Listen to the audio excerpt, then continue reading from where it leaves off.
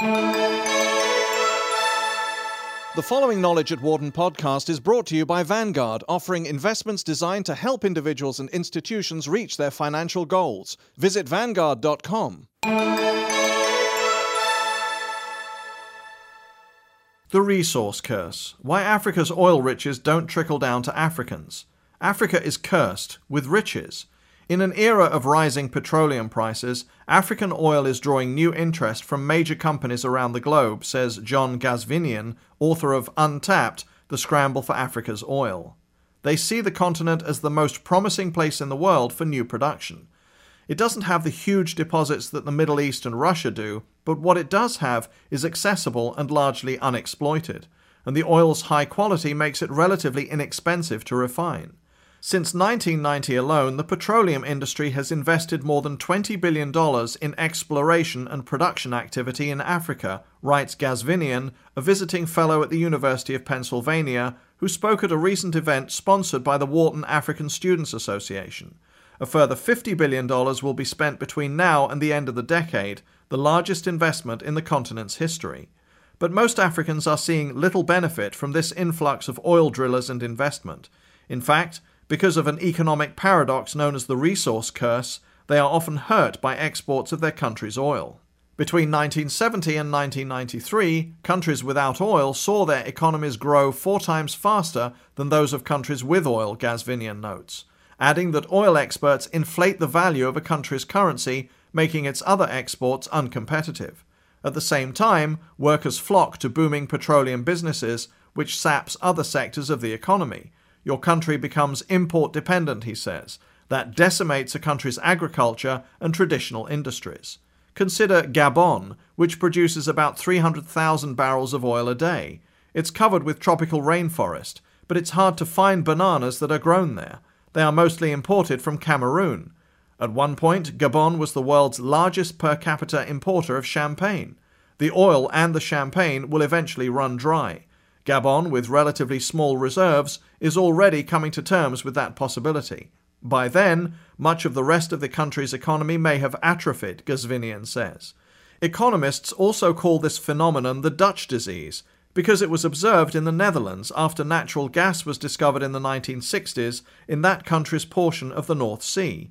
The Dutch manufacturing sector withered as the gas industry grew. In addition, oil money tends to corrupt politicians. They end up vying to pocket a share of the finite petroleum riches rather than looking for ways to invest in their country's long-term prosperity. The governments aren't dependent on income taxes and therefore don't have to do what the citizens want, he says. The state isn't an engineer of economic growth but a gravy train. None of the money gets down to the people. Some Westerners chalk up all of Africa's problems to corruption, thus absolving themselves of any responsibility, he suggests, adding that the truth is often far more complicated. Some local leaders do abscond with ill-gotten funds, but they then stash that money in Western banks, where the bankers look the other way. Western governments too overlook bad behavior as long as the oil flows reliably through the pipelines. There are incentives on both ends. At the moment, Ghazvinian says, there are no incentives for the resource-rich governments to do the right thing. Living in the Stone Age. An historian by training and a journalist by trade, Ghazvinian isn't an anti-corporate crusader or an oil industry apologist. Rather, he set out to portray a region that, thanks to its oil riches and its debilitating poverty, is increasingly occupying a place in economic and political debates in developed nations. Africa's oil belt lies mainly along its western coast in the countries abutting the Gulf of Guinea. 1/3 of the world's new discoveries of oil since 2000 have taken place in Africa, Ghazvinian notes. The world's 2 most energy-hungry economies, the United States and China, are vying to stake out spheres of influence in the oil-producing areas. Chinese oil firms, which typically don't face the same quarterly earnings pressure that Western ones do, are pouring billions into all sorts of infrastructure projects across the continent, Ghazvinian says. At the same time, politicians like Tony Blair, Britain's former Prime Minister, and activists like Bono, singer for the rock band U2, and Jeffrey Sachs, an economist at Columbia University, are calling for multinational efforts to relieve African poverty and kickstart the continent's oft-sputtering economies.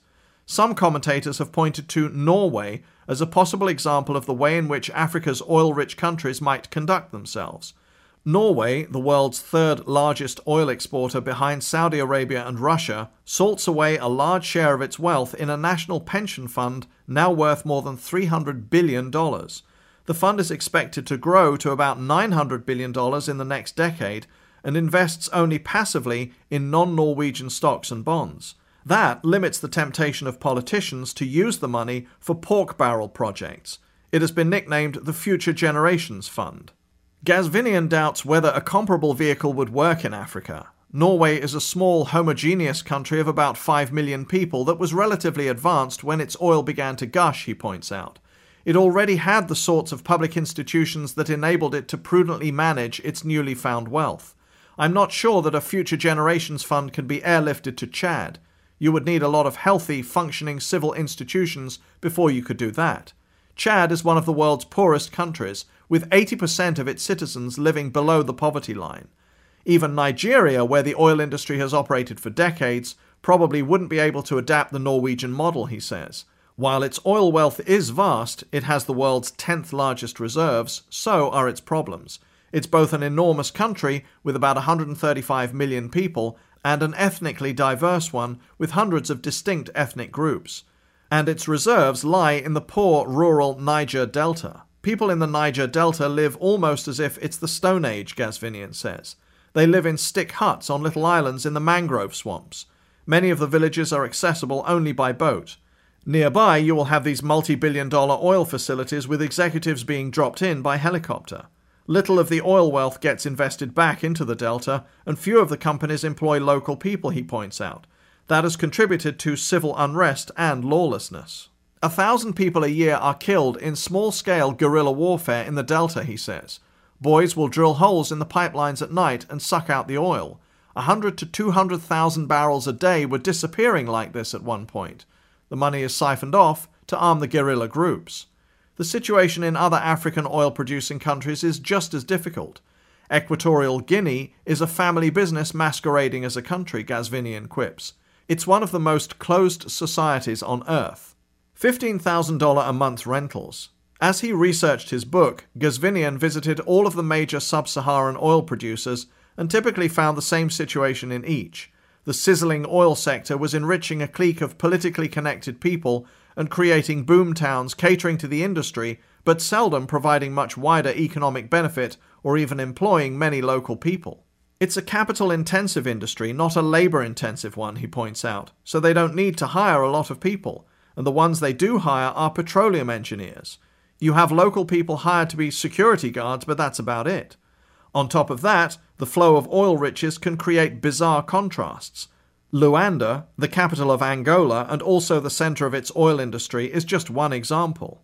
Luxury high-rises are being built there despite the country's extreme poverty, and oil companies are paying $15,000 a month to rent apartments for their employees. For expatriates, it's one of the most expensive cities in the world, he says.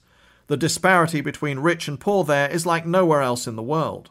Oil companies are flocking to the country because its reserves lie offshore, allowing for safer drilling than, say, in the Niger Delta.